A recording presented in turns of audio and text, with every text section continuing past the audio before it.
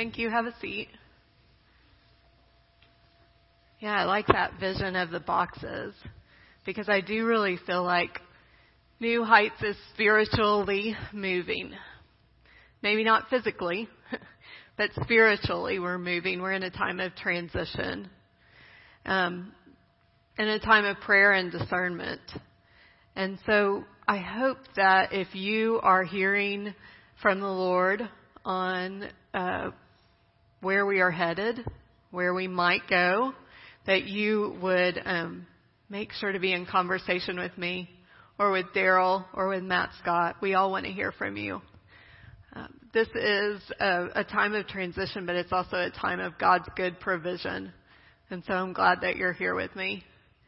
We are in the 5th chapter of the New Testament book of 1 Corinthians. Keith and I have 3 children. We have 2 teenage girls, and then we have a 9-year-old boy. And you might imagine that life is not always easy for the 9-year-old boy with 2 teenage older sisters. This week I was on one side of the house and the kids were on the other side of the house, and I heard his cry from the other side of the house, "I live in the land of freedom. I can do whatever I want." I believe that this is what Paul is hearing from the church in Corinth. The dirty truth is that there's a scandal in Corinth. There's some discrepancy on the details. Some say that this is a case of incest, but others just say this is a scandal. They can't believe that this is happening in the church at Corinth. There may be a believer among the church at Corinth that is cavorting with his stepmother, or it might be that there is this wealthy benefactress in the church that is taken up with her stepson. Either way, it's not a good situation. And Paul is concerned that the disciples in Corinth would tolerate a situation that no self-respecting pagan would tolerate. So their reasoning is, we are in Christ. We are above moral restraints. They are, in fact, saying, we live in a land of freedom. We can do whatever we want. And this is Paul's reply. So it's in chapter 5, and we're going to start with verse 6. Would you stand and read the scripture with me? This is what Paul says. Your boasting is not a good thing. Do you not know that a little yeast leavens the whole batch of dough? Clean out the old yeast so that you may be a new batch, as you really are unleavened. For our Passover lamb, Christ, has been sacrificed. Therefore, let us celebrate the festival not with the old yeast, the yeast of malice and evil, but with the unleavened bread of sincerity and truth. But now I am writing to you not to associate with anyone who bears the name of brother or sister who is sexually immoral or greedy or is an idolater, reviler, drunkard, or robber. Do not even eat with such a one. You may be seated.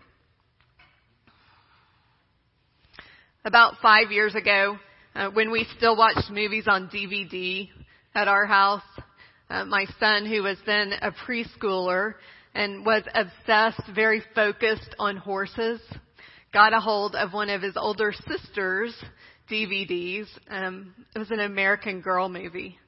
Did I mention to you it's not easy to be a younger brother with 2 older sisters? Poor guy, he didn't have much of a selection. But this movie did have a horse in it. It was called Felicity. And as preschoolers will do, he watched this movie over and over again until he had parts of it memorized. His favorite scene was when Felicity and a friend of hers sneak onto someone else's property to visit a horse. And when they are caught, the owner of the horse yells at the kids, "Get off my property, you little trespassers." We watched that scene over and over again in our house. There was a Sunday when I was free from any assignments here at the church, and so I got to sit with my family during worship. And it was a communion Sunday. So in preparation for communion, the congregation prayed the Lord's Prayer. And as we prayed the Lord's Prayer, after the line, Forgive us our trespasses as we forgive those who trespass against us. My son called out, "You little trespassers." That is essentially Paul's reply to the Corinthians. You little trespassers. First of all, I think that Paul wants them to see that they bear some responsibility in the situation at the church. Metaphorically, Paul writes about dough and yeast and how a little bit of yeast, a little bit of leaven affects the whole batch. And it's as if he says you, and that's collective you in Corinthians, so it's everybody. You together are a batch of dough, and you guys are a puffed up group. You boast that you are above morality. You are spiritually so free that morality doesn't even matter. The thing is, Paul says to them, the leaven got to you. The one ingredient has changed the whole batch. You are a puffed up group. What one person does affects everyone else in the group. Family systems theory holds to the belief that changing one component in a system or one aspect of a group, one individual in a group can alter the whole group, can alter the whole system for better or for worse. So if you have a marriage or a family that is in trouble, a family systems counselor would not need to see the whole family or both partners in the marriage, but just one individual. Because if one person in the marriage or one person in the family changes the way that they act, the whole system, the whole group will act differently. Because we are so interconnected. Much of what we do is in relation to one another, or it's even in reaction to each other. What you do is important to the people around you. And conversely, what people do around you is important to you. And Paul wanted the Corinthians to see this very truth, that who we are and how we are matters. It matters because it changes and it alters the people that we are in community with. So this is, I think, a tough mirror for the Corinthians to look into, and it's a tough mirror for us to look into as well. So often we use this passage to judge other people. So we hold the mirror up for other people and we say, look into this mirror. What you are doing is wrong. Paul says so. When instead the principal theme is hold the mirror up to yourself. Church, check yourself. Look at yourself in the mirror. Step 10 in any addiction recovery program is daily accountability. So it's about checking ourselves as individuals. Continue to take a personal inventory. And when you are wrong, admit it to the person that you're in relationship with, to the people you're in relationship with. I like the way that one woman described this practice of daily accountability, the effect of this practice of daily accountability by saying, you don't have control over whether or not a bird lands on your head, but you don't have to let it build a nest there. Daily accountability for yourself. Take an inventory of what you've done, what you've said, and when you're wrong, admit it to the people you're in relationship with. It is, I think, appropriate for us this weekend that the Corinthians are crying out independence. And Paul's reply to them is interdependence. You are related one to another, and that's important. I don't exactly get all the ways that this truth of interdependence could play out in churches if we allowed it to, because so often we default to the idea that faith is a very private matter, that we keep to ourselves even when we come to church, and we allow other people their space as well. I'm listening right now to this podcast that's done by the Faith Walking founders, Jim Harrington and Tricia Taylor, about how men and women can exist well together in relationship with one another in the faith. And when the conversation turned to how do men and women work together in the church and what do we need from each other, they basically landed on the idea that we need gratitude and accountability from one another.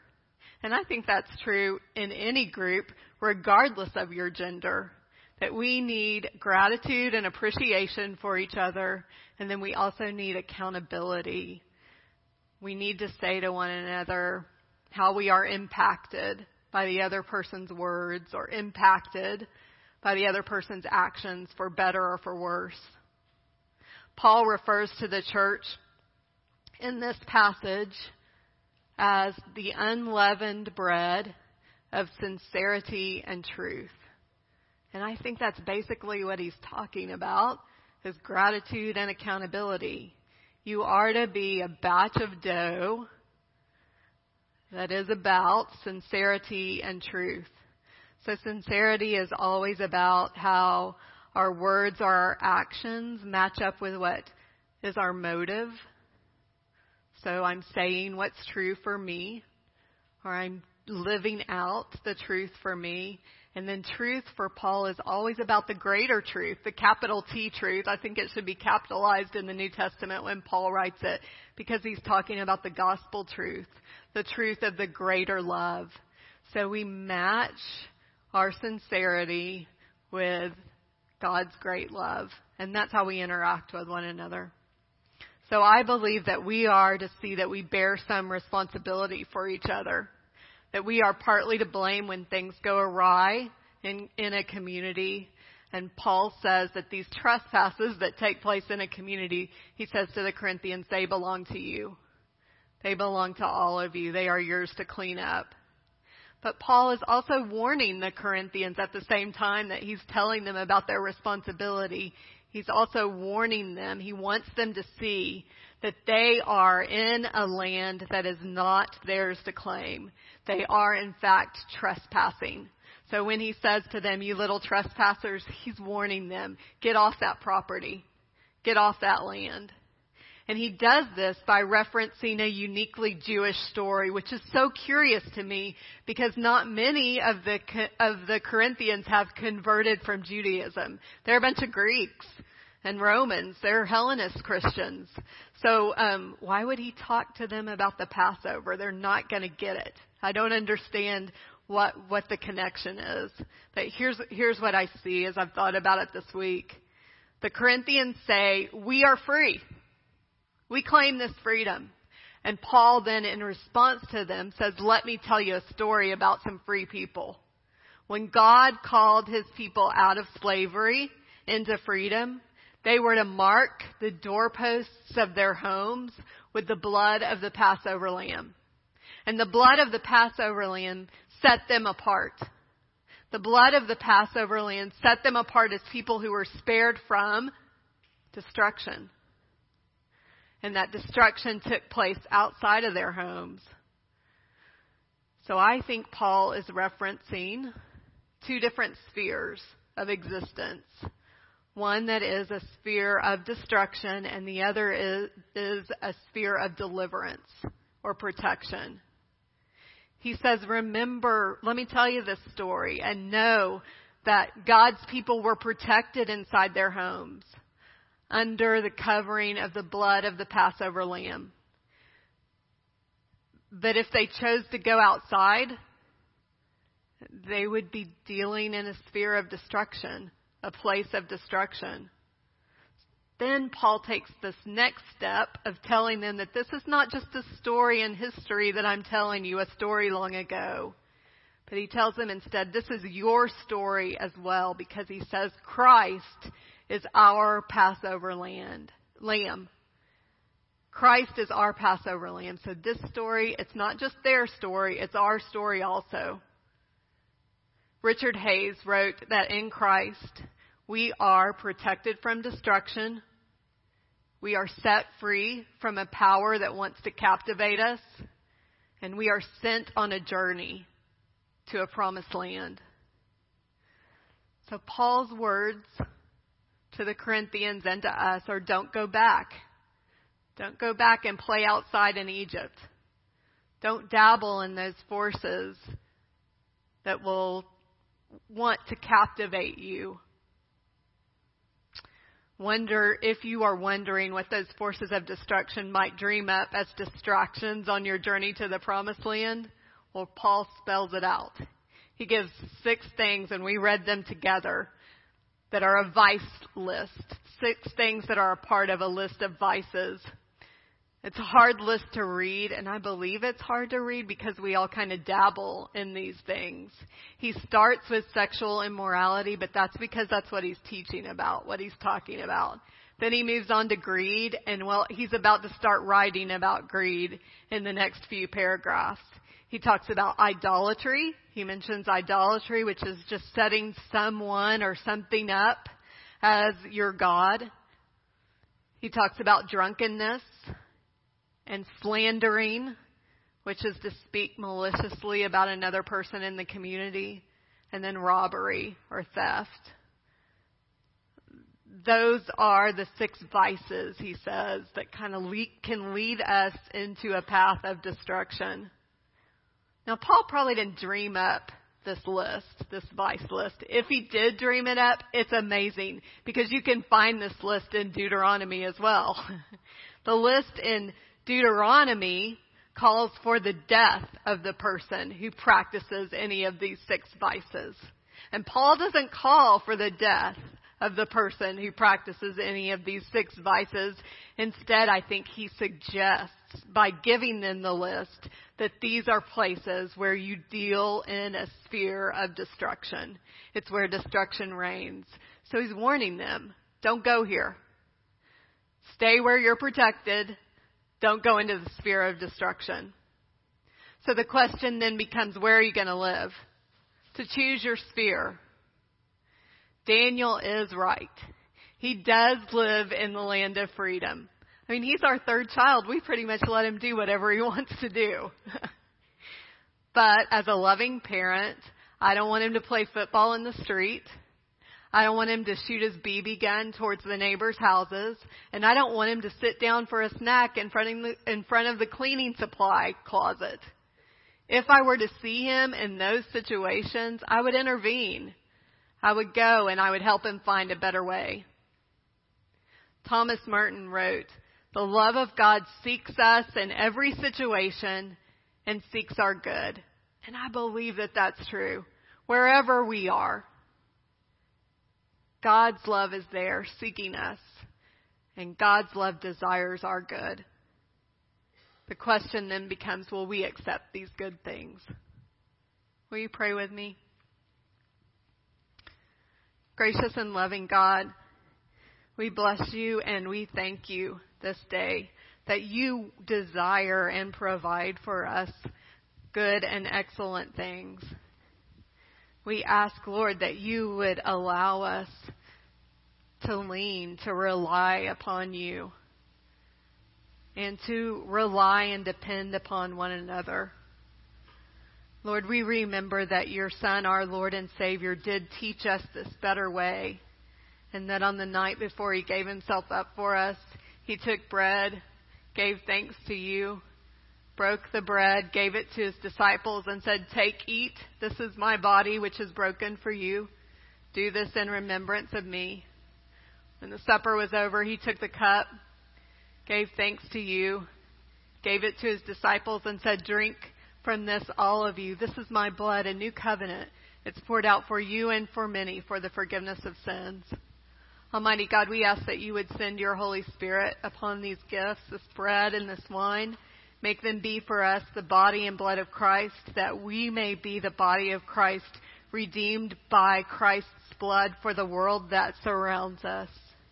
We ask, Lord, that you would make us one with you, one with each other, and one in ministry to all the world, until Christ comes in his final victory and we feast at his heavenly banquet. We ask this in the name of Jesus Christ, who taught us to pray. Our Father, who art in heaven, hallowed be thy name. Thy kingdom come, thy will be done, on earth as it is in heaven. Give us this day our daily bread, and forgive us our trespasses, as we forgive those who trespass against us. And lead us not into temptation, but deliver us from evil. For thine is the kingdom, and the power, and the glory forever. Amen.